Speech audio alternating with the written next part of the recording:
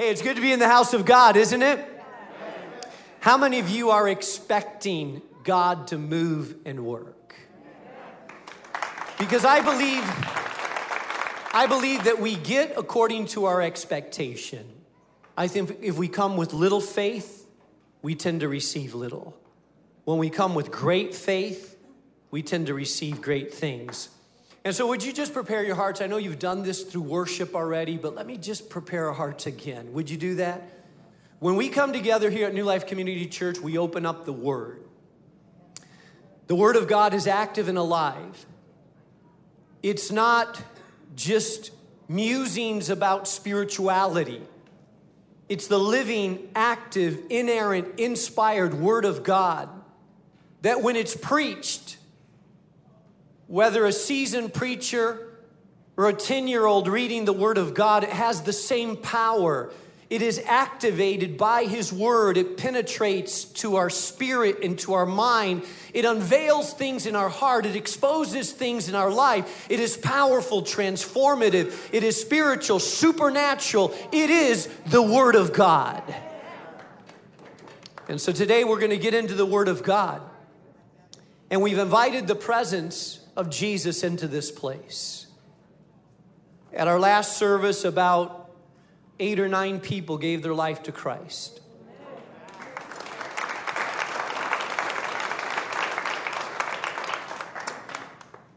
And I believe that there's some of you that are here this morning that you don't know exactly why you ended up here today.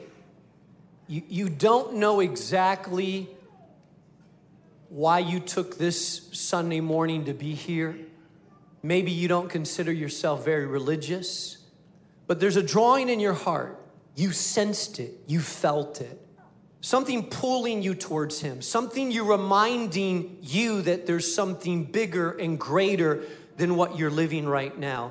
You can't describe it. You can't explain it. You can't fully put your finger on it, but you know that God Himself is drawing you. You feel something drawing you, something pushing you towards that which is eternal, that which is supernatural, that which is spiritual, your Creator.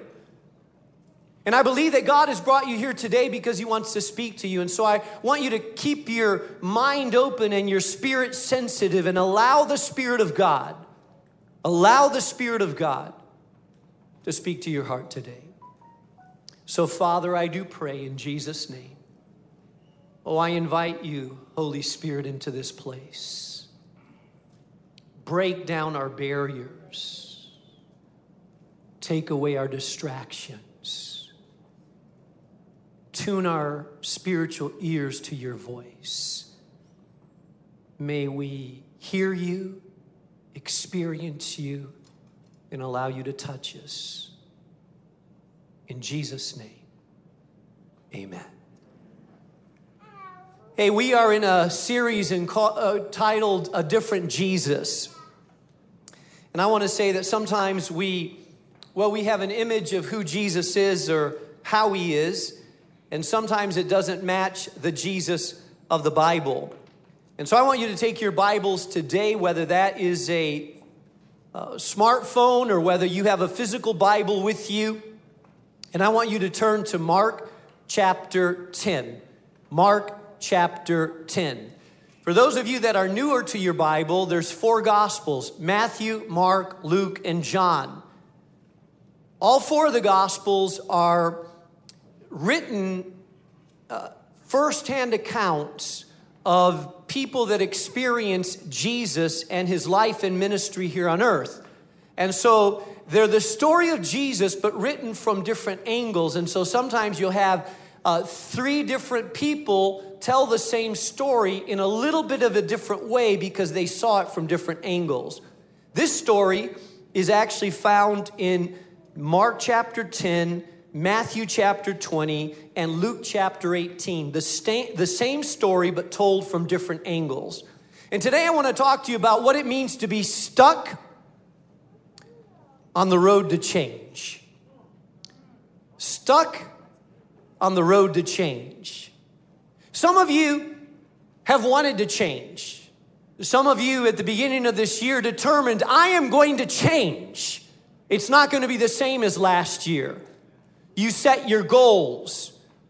You laid out your New Year's resolutions, hoping that it would be revolutionary, but only to die down in February. Some of you desperately want to change. Whether it's an addiction you want to let go, whether it's a toxic relationship you want to release from your life, whether it's an attitude that's plagued you since you were 13 years old, whether it's a mindset that you have, whether it's a discomfort with who you are. You said, I want to change, I want to be different. And you go down the road of change, but find yourself, stuck on the road to change. Just yesterday, I experienced a little something in going to a store.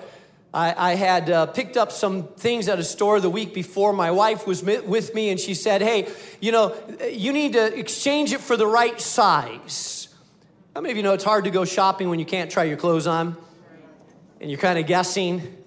And so she said, hey, I'm watching the baby for a little bit, so go fast and come back. So I ran, I was focused. I walked into the store, went downstairs, and there was a girl there that worked for the store, and she immediately saw me, made eye contact, and said, hey, sir. And I thought, wow, this is great service. Normally I have to look around, try to find someone. I thought she saw that I had clothes to exchange, and she said, sir. I said, yeah, thank you for coming up to me. She said, sir, where's your mask? And I realized, in my determination, I had forgotten my mask. That happened to anybody else. You walk in somewhere and then thank God I had it in my pocket, because it's happened to me before where I had to run all the way to the parking lot, get my mask to run back in. But I was stuck on the road to exchange here. This is being stuck on the road to change. And I want you to listen up, because here's the thing. Some of you know exactly what I'm talking about, because you've been stuck in that place. In fact, some of you have come to accept the place that you're stuck in. You've made it part of your existence. You've embraced it as part of your lifestyle. You've determined that it's fate. You've decided that you can't change, that it will always be this way, and you're stuck on the road to change. Mark chapter 10. Begin reading in verse 46. Talking about Jesus and his disciples, it says, then they came to Jericho.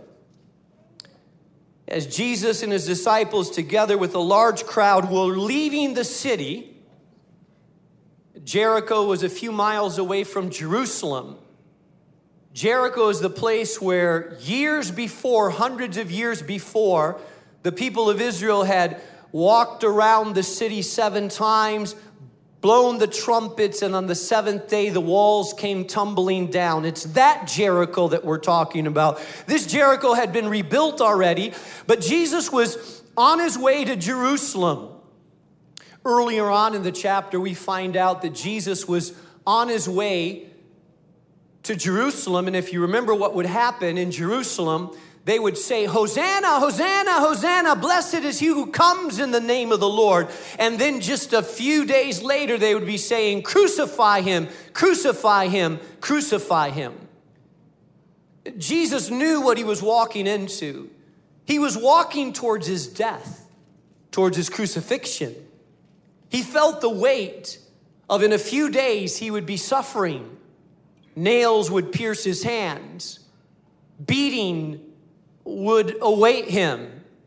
His disciples would forsake him. He would cry on the cross, Eli, Eli, lama sabachthani, my God, why hast thou forsaken me? But now, he was just on the journey, on the way to Jerusalem. And the Bible says there was a large crowd that was with him. Jesus' reputation had preceded him. Some followed Jesus because, they heard he was a miracle worker. Some said that he touched the dead and they came to life. Others said that he was not afraid of the lepers, that he would actually touch them and embrace them. Some rumors that he walked on water. Others said that he was demonically possessed. Some said that he was going to be the liberator of Israel. Some people followed him because they believed he would be the liberator of the Roman oppression. He would lead the Jewish people in a revolt against the tyranny of the Romans and set them free. Others thought he was the Messiah. Crowds gathered around, flocked around, the curious. The Pharisees, they hated him. The religious people despised them. Some looked for an excuse to kill him. But nonetheless, the crowd gathered around Jesus. Despised, loved, rejected, hated, loved.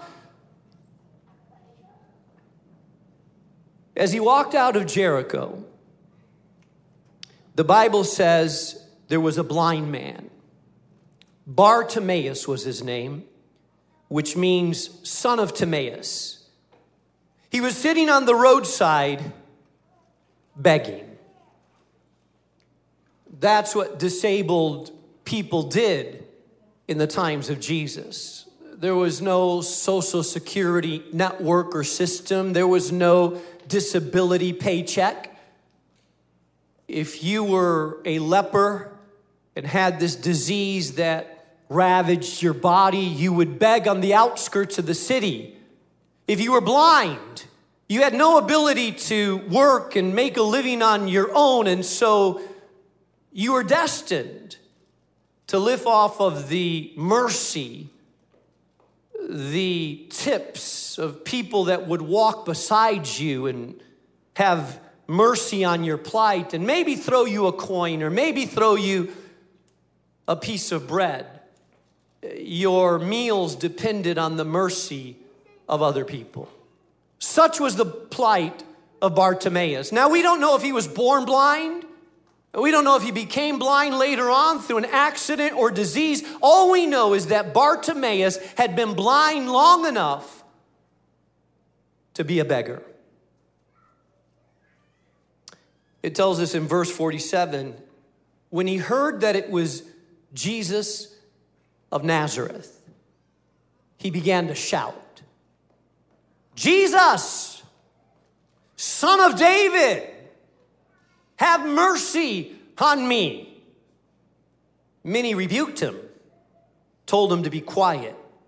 But he shouted all the more, Son of David, have mercy on me.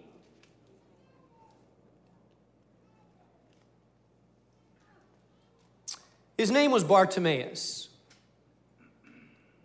which means valuable or highly prized, son of value. Imagine that his name, when someone flipped a coin in his mantle in front of him and said, Sir, what's your name? He would say, highly prized, highly valued. Yet he was living like a beggar. I'm sure the dissonance of saying to people, yeah, I'm highly valued. My name is highly prized, highly valued, yet he sat in squalor, begging for his existence. I'm sure it felt strange, the irony of being highly valued, but living way beneath human dignity. You ever felt that way? You ever felt like you have a calling, a name, a purpose, a dignity, but yet you look at your circumstances or maybe how you're living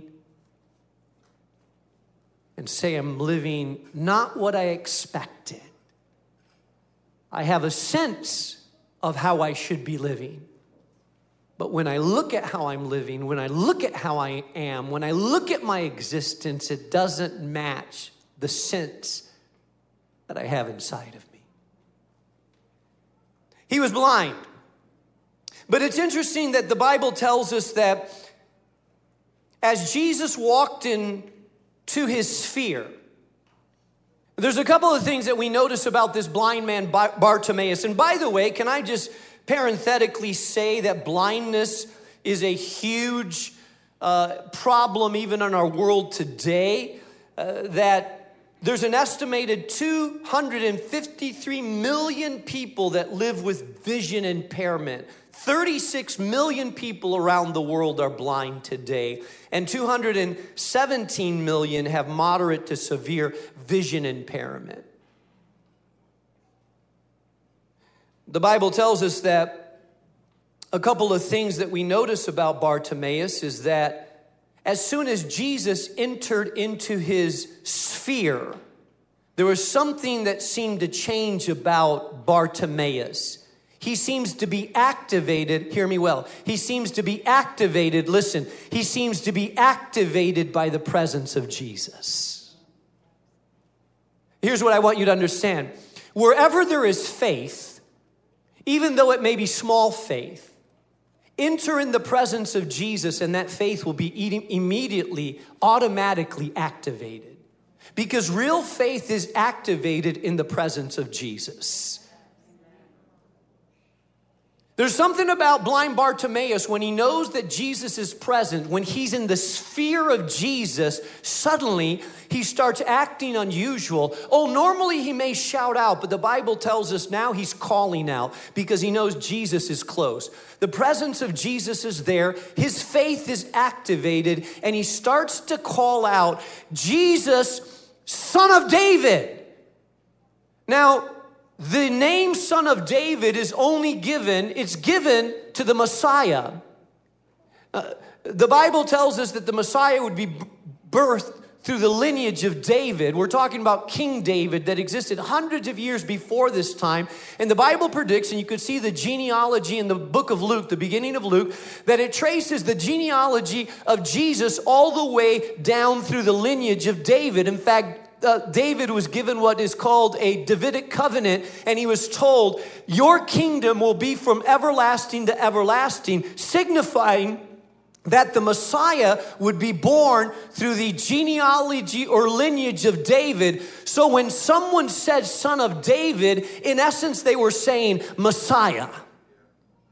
So blind Bartimaeus did not look at Jesus as a miracle worker, a religious person, or just a rabbi. Blind Bartimaeus had faith within him that Jesus was the Messiah. And his faith was activated by the presence of Jesus. For Christmas, my kids bought me a doorbell. You say, wow, I got to give your kids some better ideas. No, I actually like the doorbell they gave me. It's better than a tie with Santa Claus on them or another pair of socks. This was a doorbell, but it's called the Ring. And so what happens with the Ring is that it is a camera-activated doorbell. So when someone walks up to the front of my house and is about to press the doorbell, immediately motion activates the doorbell, and I get a ring on my smartphone, and it tells me that someone's at my front door, and a camera pops up, and I can see who's at my front door. I was out of state speaking at a conference, and the UPS man came to my door, and my phone rang. He popped up. I saw the UPS man trying to figure out where to put the package. I said, hello, sir, and he went like this. I said, just leave the package right to your right, and he looked like this. He said, okay.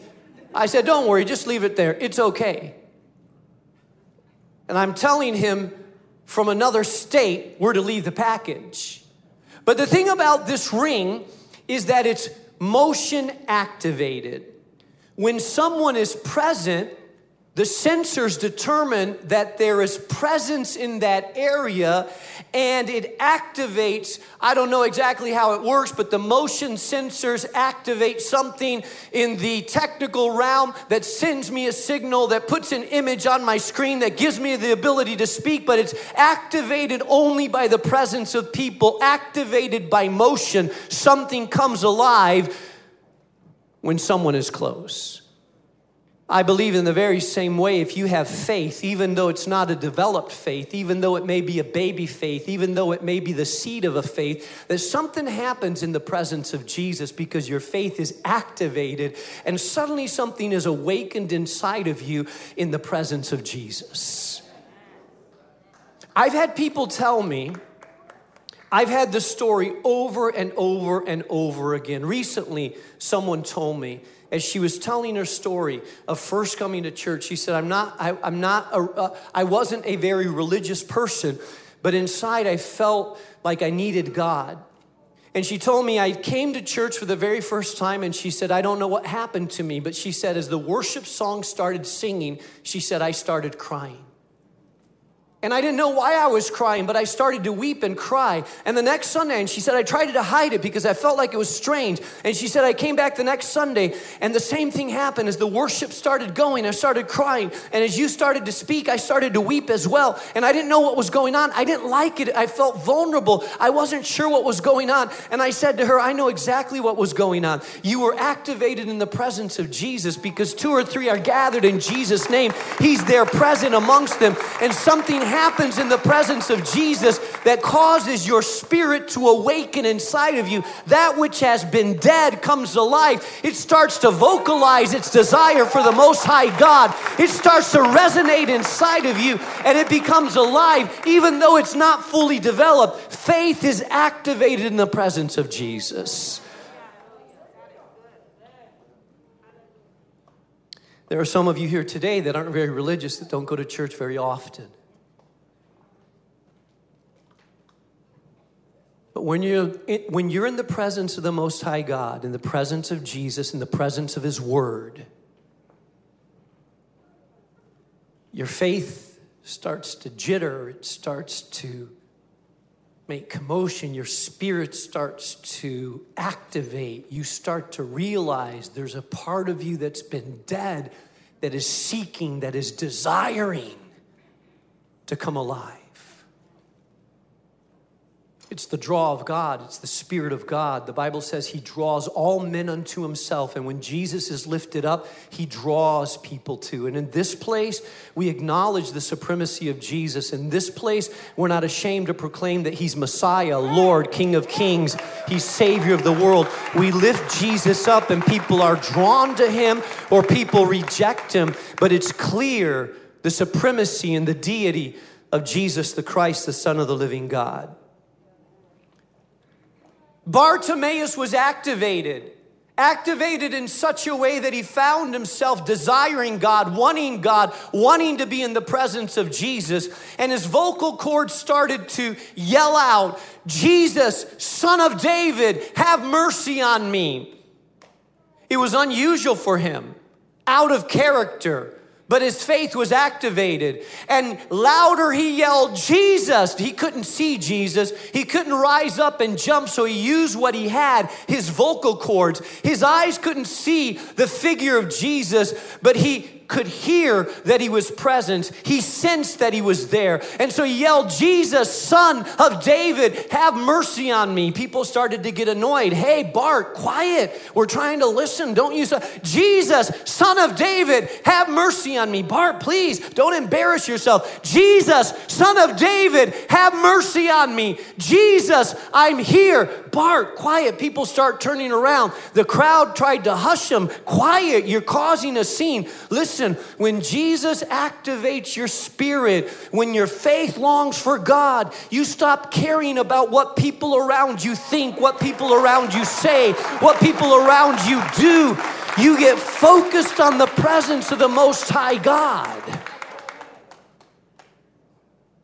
Maybe Bart had heard what Jesus quoted in Luke chapter 4, verse 18, quoting the Old Testament. He said, the Spirit of the Lord is upon me. Jesus declared this about Himself. And because He has anointed me, which means empowered me, to preach the good news to the poor, He has sent me to proclaim freedom for the prisoners and recovery of sight to the blind. Maybe Bart had heard those words. Maybe he knew. But that was part of the calling of Jesus. It was part of the anointing of Jesus to bring sight to the blind, spiritually and physically. Jeremiah chapter 29, verse 13 says, "You will find me when you seek me with all of your heart." And I want you to notice that the more Jesus was around, the greater Bart ramped up his obsession with Jesus, his passion for Jesus, his call for Jesus, and the more people around him tried to quiet him down. Can I tell you, if you're writing notes, write this down, please. On the road to change, do not let people's opinion discourage your pursuit of God. There are some of you right now that have coworkers and friends and maybe family members, maybe even a spouse that say you're getting too fanatical. Man, you're really into this, aren't you? Come on, how many of you have been told that? Bible thumper. Hey, I know you go to church, and that's okay, you go to church, but does it have to be an hour and a half, 2 hours long? Do you have to go to a Bible study too? Do you have to listen to it on the radio? Do you have to put that worship music on? What's up with you? Why are you getting so obsessed, so fanatical, so into it? Why are you getting so, and you start thinking, maybe something's wrong with me. Maybe they're right. Maybe I need to pipe it down. Maybe I need to mellow out spiritually a little bit. Maybe I'm taking this too far. But when you're in the presence of Jesus, you find yourself shouting, "Jesus, Son of David, I want more of you. God, I want to be in your presence." And people think you're an outlier. People think that you're a little bit extreme. And I want to tell you this, do not let people discourage you. Because the Bible says this, that a broken and contrite heart God will not despise. There's something about depth of our persistence. There's something about people that genuinely seek God that God will not ignore. God can walk past the generic prayers that have no meaning or feeling to them. God can ignore religious mumble and jumble that people do across the nation. But God cannot ignore a heart that is hungry and thirst after Him. God will not ignore the cries of people that are desperate for Him. He stops, He pauses, He listens, He calls out to those that call upon Him with passionate, sincere hearts that have been awakened by His presence. Number 2, write this down. On the road to change, you will have to risk and throw away the old as you embrace the new. The Bible says so. As Bartimaeus cried, called out, and yelled even more louder, finally, the disciples took notice, and so did Jesus. And Jesus noticed. We don't know exactly how it came about. We don't know exactly what happened. But we know in verse 49, I love this, that Jesus stopped and He said, "Call him."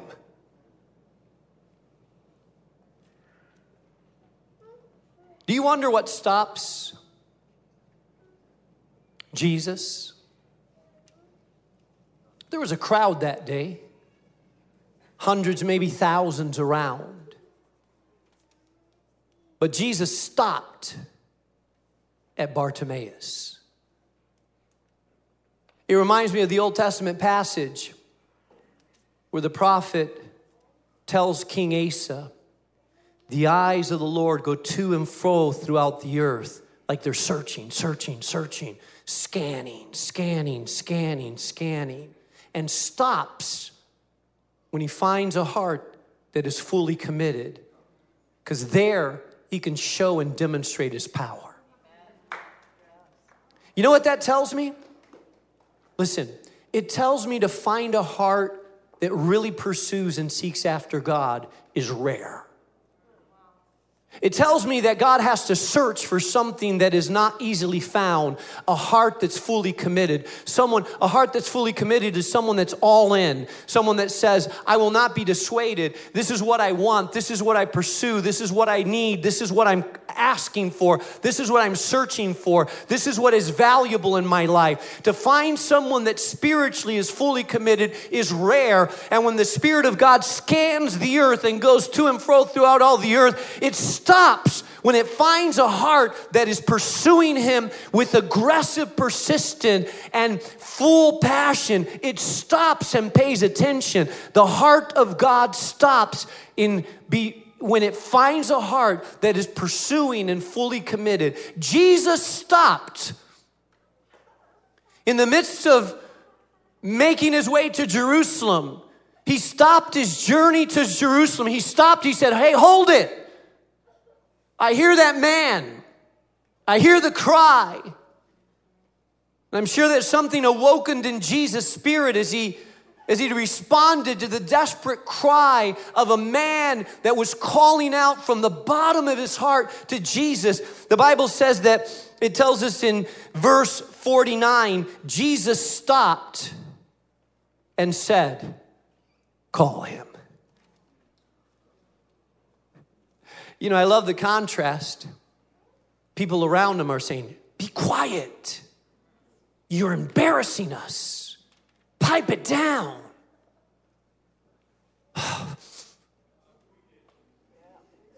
And Jesus says, bring him. Some people are saying, push him away.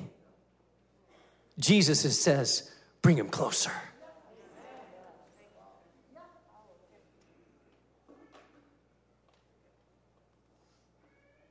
Next time you see someone weeping at the altar in brokenness before Jesus, before you scratch them out as a fanatic, maybe that's the very person that's getting the heart and attention of God.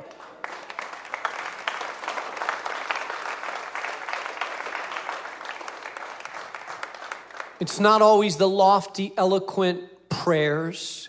It's not the well-crafted vocabulary.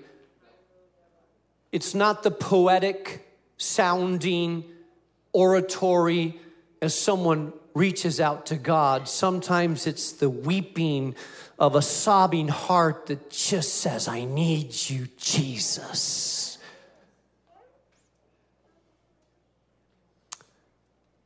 The Bible tells us that Jesus stopped and he said, call him. So they called the blind man. Cheer up. Sounds British.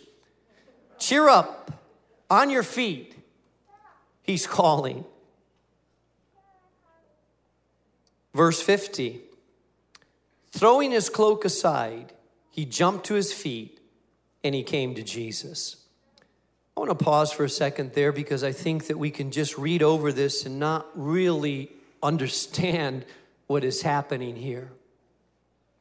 Jesus has just called them. The disciples go to them. The crowd is quieted down and someone touches Bart and says, hey, Bart, settle down. Listen. The Messiah is calling you. Here's the response of Bart. Bart jumps off. Don't miss this. Every word in Scripture is inspired, is there for a purpose. There's a meaning to it. We need to understand it. Don't just dismiss some of the details that Scripture gives us as just though it's secondary. The Bible says, listen, you may miss this. You may have read this real quick and not noticed it. But the Bible says very clearly, it says that cheer up. He's calling you on your feet. Verse 50, he says, throwing his cloak aside, he jumped to his feet and he came to Jesus. I want to pause on that phrase, throwing his cloak aside. Every Jewish man in those days had a cloak. It was the outer garment. It wasn't to keep warm because in those days, obviously, this is taking place in the Middle East and typically it's pretty warm, but it was the outer garment. It was the cloak that most people had. But for a beggar, the cloak on the outside served a dual purpose. They would wear the cloak, but they would also use the cloak as the place where people would throw their change or their food. It was dirty. It was the cloak of a beggar. It symbolized a life that he had embraced, a life that was his. It was the cloak of a beggar. It was his tools. It symbolized his lifestyle. And I want you to notice that when he went to Jesus, he deliberately threw his cloak aside. Now, you may run past that without giving it much attention, but when you're a beggar, every single item that you have is important because you own very little. When you're a beggar, to throw your cloak aside has a bigger significance, and I believe that was happening with blind Bartimaeus is that he was stepping towards Jesus, and as he was stepping towards Jesus, he was declaring, I'm leaving this life behind. I will never go back to it. I will never see it. I don't need it. I'm not going to turn back. I'm not leaving a safety net. He didn't say, hold on, let me tuck it under my arm and go for him in case I have to go back to begging. No, he leaves it behind. There's a risk he's taking. He's stepping towards Jesus in faith. I'm not going back to it. I'm not grabbing it. This life is over. I have been stuck, but I will never go back to who I was.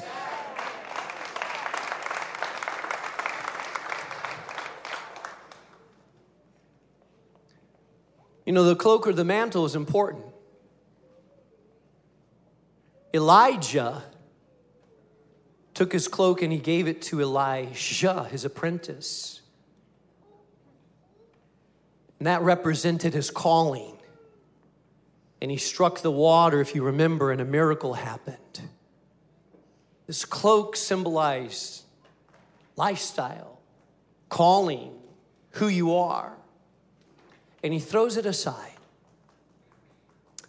He throws it aside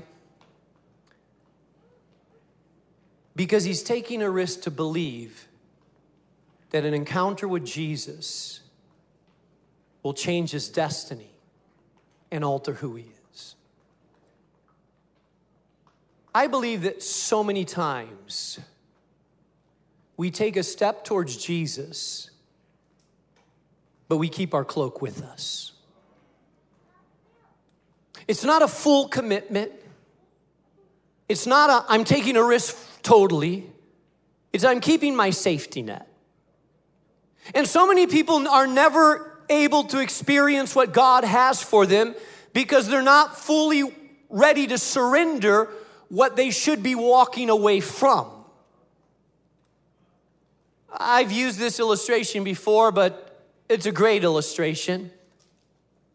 I heard that there is a tribe in Africa that hunts the delicacy of monkeys. Monkeys in certain parts of the world are eaten. And there's certain tribal groups that hunt monkeys this way. They'll take a coconut and they'll carve a little hole in that coconut, just big enough for this kind of monkey to put his hand in there. And then they'll put some nuts and some fruit inside of that coconut. And then they'll tie that coconut to a tree so that it's anchored to that tree. And then they'll just get and wait and they'll hide. And they'll watch how the monkeys will come around and start sniffing and looking. And then finally a monkey will see that within the coconut there's some nuts and some fruit. And so they'll put their hand in the coconut and they'll grab a fistful of nuts. But once they clench their fist, they can't get their hand out. And the monkey will jump around and squeal and scream like monkeys do, but they are unwilling to let go. And so while they don't let go, they're trapped because the fist won't go out of the hole. And the hunters quickly run out and they're able to trap the monkey. The monkey feels like it's trapped, but it's not really trapped. It's trapped by its own unwillingness to let go. Hear me well, hear me well. Listen, there are some people here that you've heard about Jesus and you've heard the gospel and you've heard about what it means to follow him and you're attracted to it, drawn to it. It seems appealing to you. You've wanted to do it, but you say, I just don't seem like I can. I feel like I'm stuck. But really you're stuck because you have a fist on that which you want to keep. And God is saying, if you're going to chase after me, let go. Open up your fist. Stop clinging on.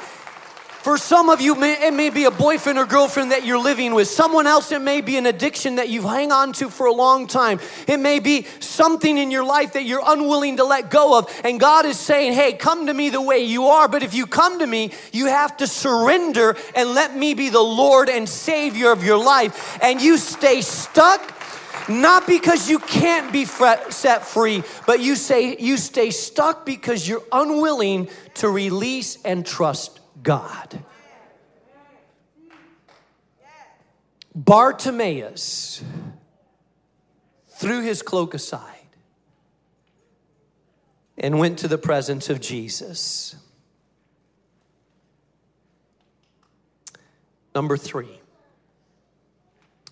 On the way to change, you will need to be bold in your faith and clear in the steps that follow. Verse 51. Bartimaeus is finally in front of Jesus. He can't see him, but he can hear him.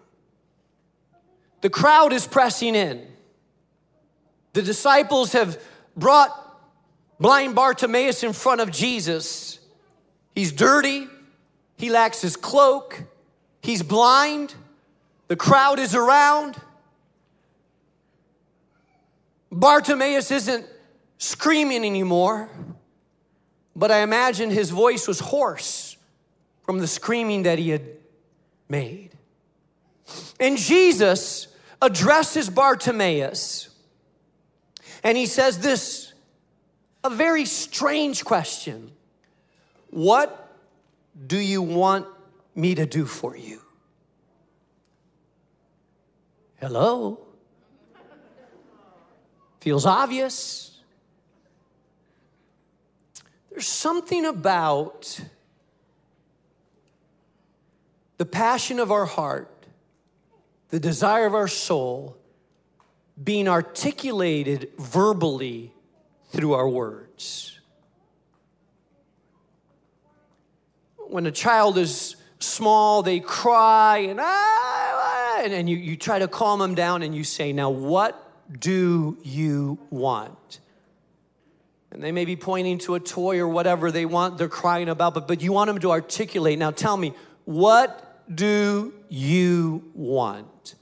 There's something powerful about articulating the longing of our soul, the desires of our heart. There's something about that Jesus often says. There's something about when someone comes to follow him, that God doesn't just say, hey, I want you to believe and surrender in your heart. There's something about articulating that. And in fact, the Bible says that if you believe in your heart, you confess with your mouth. I don't want it just to be inside of your soul. I don't want it to be a vague emotion. I want you to speak it with your mouth. What is it that you want?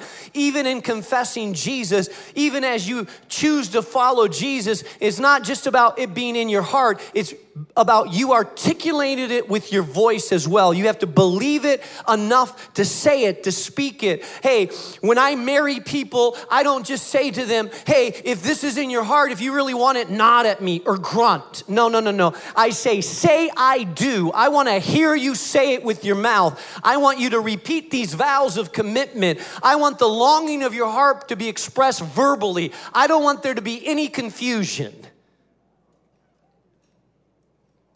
And if I marry you and you say, I do, I'll say, could you say it louder and again? I do. I'm expecting this to last a lifetime, so it better be hearty.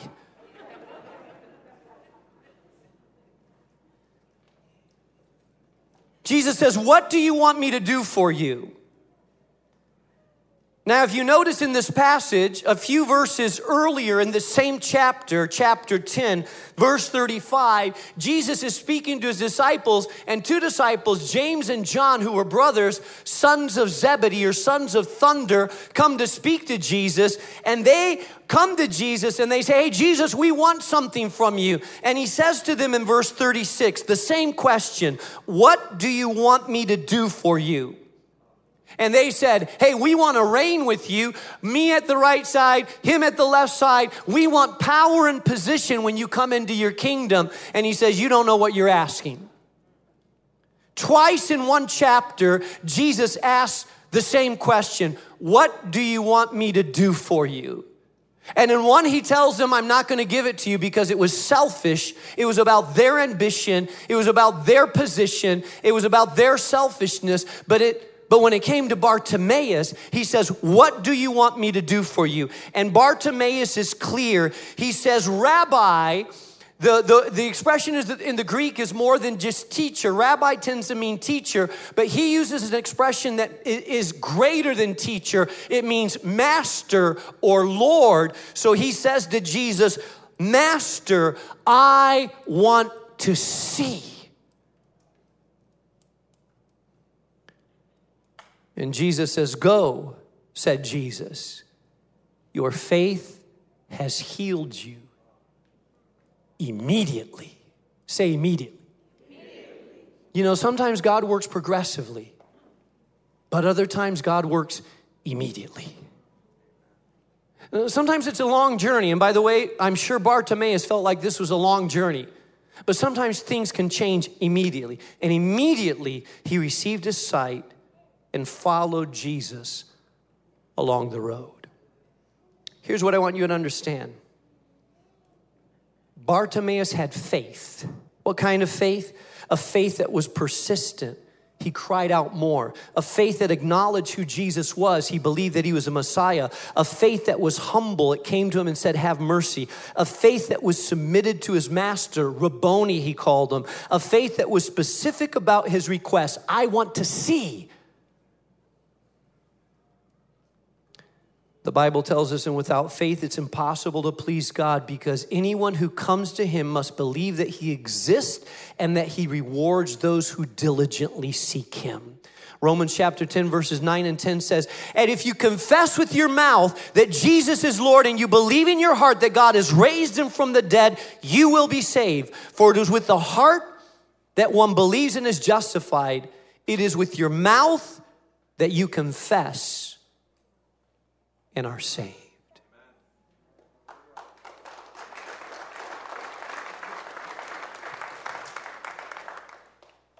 In just a moment, I'm going to ask you to stand with me. I'm going to close this service.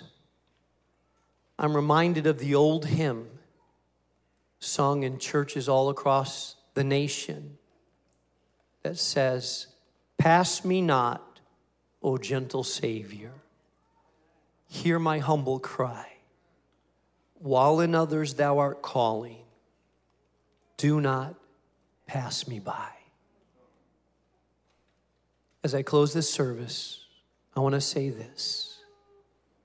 Some of you have been activated by the presence of Jesus in this place.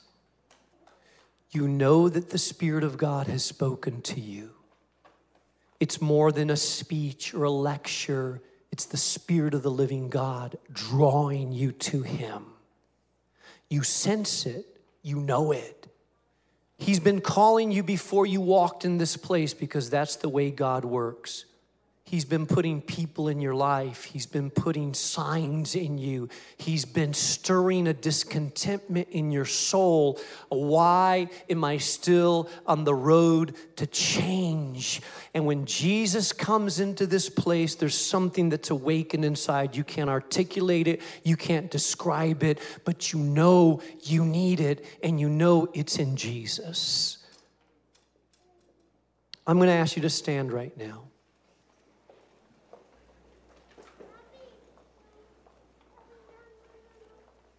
If you're here today and you say, Pastor,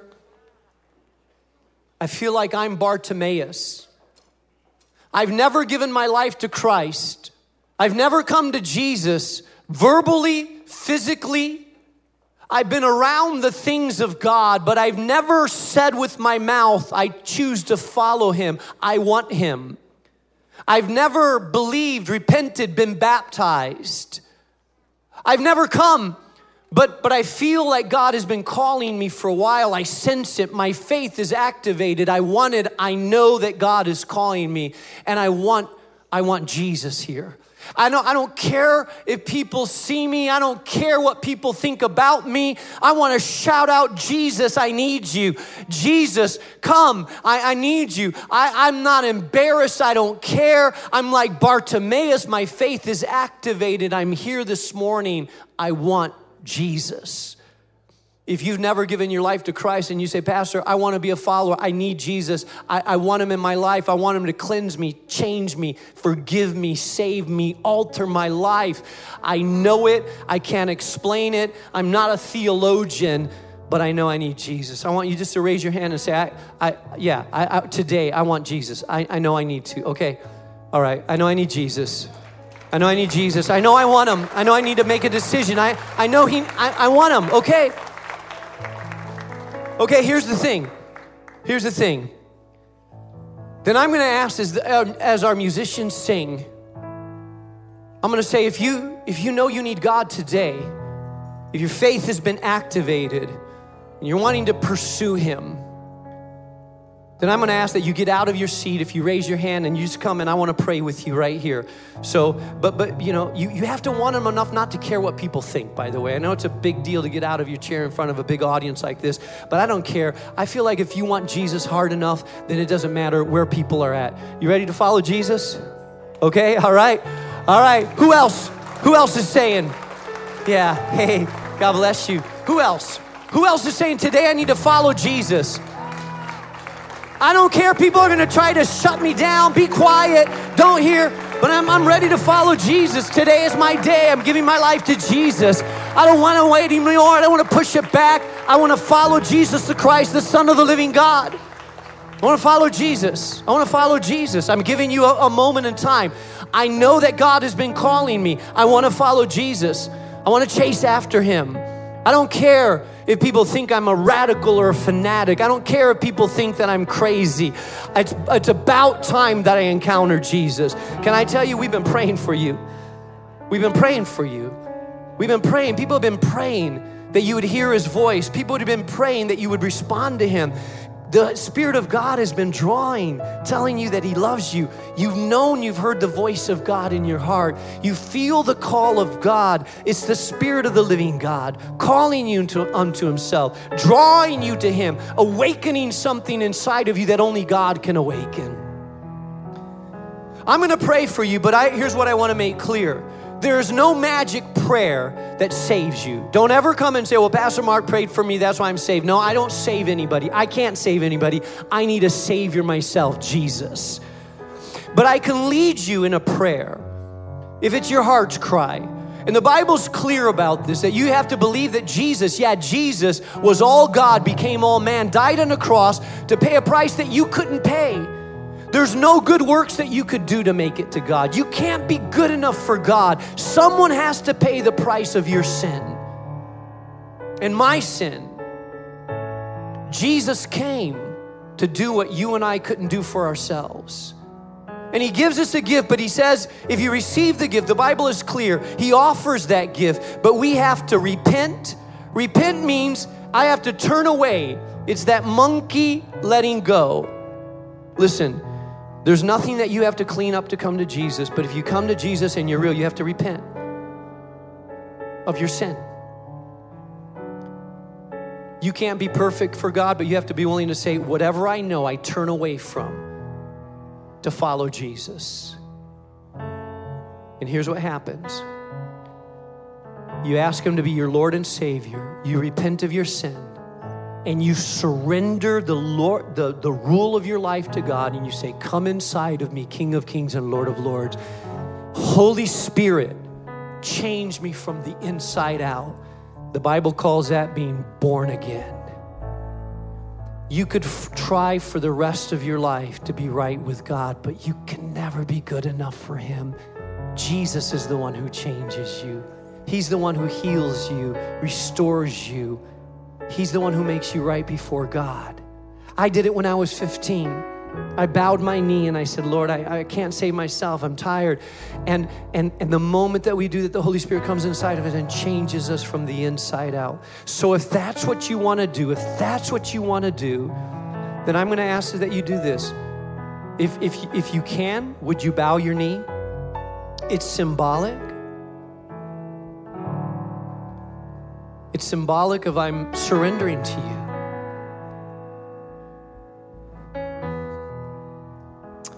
I feel like God has been calling out to some of you for a long time. I feel like the Spirit of God is His heart is rejoicing. I feel like God is saying to some of you, daughter, you finally responded. I've been calling you. I've been reaching out. I've been pursuing you. You're finally here. You're finally here.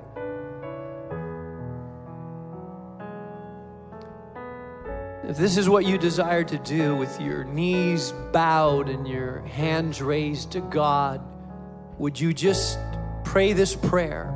If you mean it, I want you to pray it out loud. I want you to say, Dear God, go ahead out loud, Dear God, I know I've sinned against you. I can't save myself. I can't cleanse myself. I come to Jesus, asking Him to be my Lord and my Savior. I choose to follow you, Jesus. I turn away from the way that I've been living. I choose your way. Come, Holy Spirit, and make me a new person. Today is the beginning of my new life. Just stay in that posture. Come, Holy Spirit. Come, Spirit of the living God. I pray even now that wash away, Father. Yes, Lord, wash it away. Come, Holy Spirit. Yeah, you can be new. Come, Holy Spirit, change and power. Hear the words, daughter, daughter, spoken over you. Not servant, not slave, but daughter, daughter. Come, Holy Spirit. Thank you for washing the stains that my sister never thought could be washed, God. Thank you for washing that which she thought she would live with for the rest of her life. Thank you that there is no condemnation to those that are in Christ Jesus, that you've taken her condemnation away, God, and you've spoken love over her and life over her. Thank you, Spirit of the living God, for you are working. Thank you, Lord, that you are taking shame away. No, shame away. There is no shame before the Father. Your face is radiant before the Father. He has washed you, cleansed you, given you a new name. You have been made a child of the Most High God. Come, Spirit of the living God. Come, sense the power of God. Know His love for you in a powerful, deep, supernatural way. Come, Spirit of the living God. Yes, not your works. You can never be good enough. He's given you the gift. Now receive it. Receive that gift. Come, Holy Spirit. Come, Holy Spirit. If any person be in Christ, he's a new creation. The old is gone, the new has come. They've been made new by the power of the blood of Jesus. We lift up Jesus as the creator. If you are in Jesus Christ, you are a new creation. There's nothing that you could do to earn it or deserve it. We want to help you grow in Christ. We want to help you mature in Christ. We want to mentor you and help you out. There's going to be people around you that you can talk to and pray with you. But as these people are, how many of you know that God is good?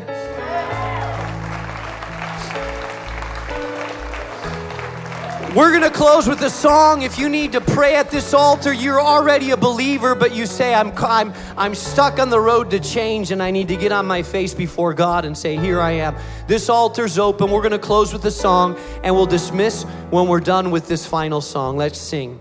Thank you, Lord Jesus.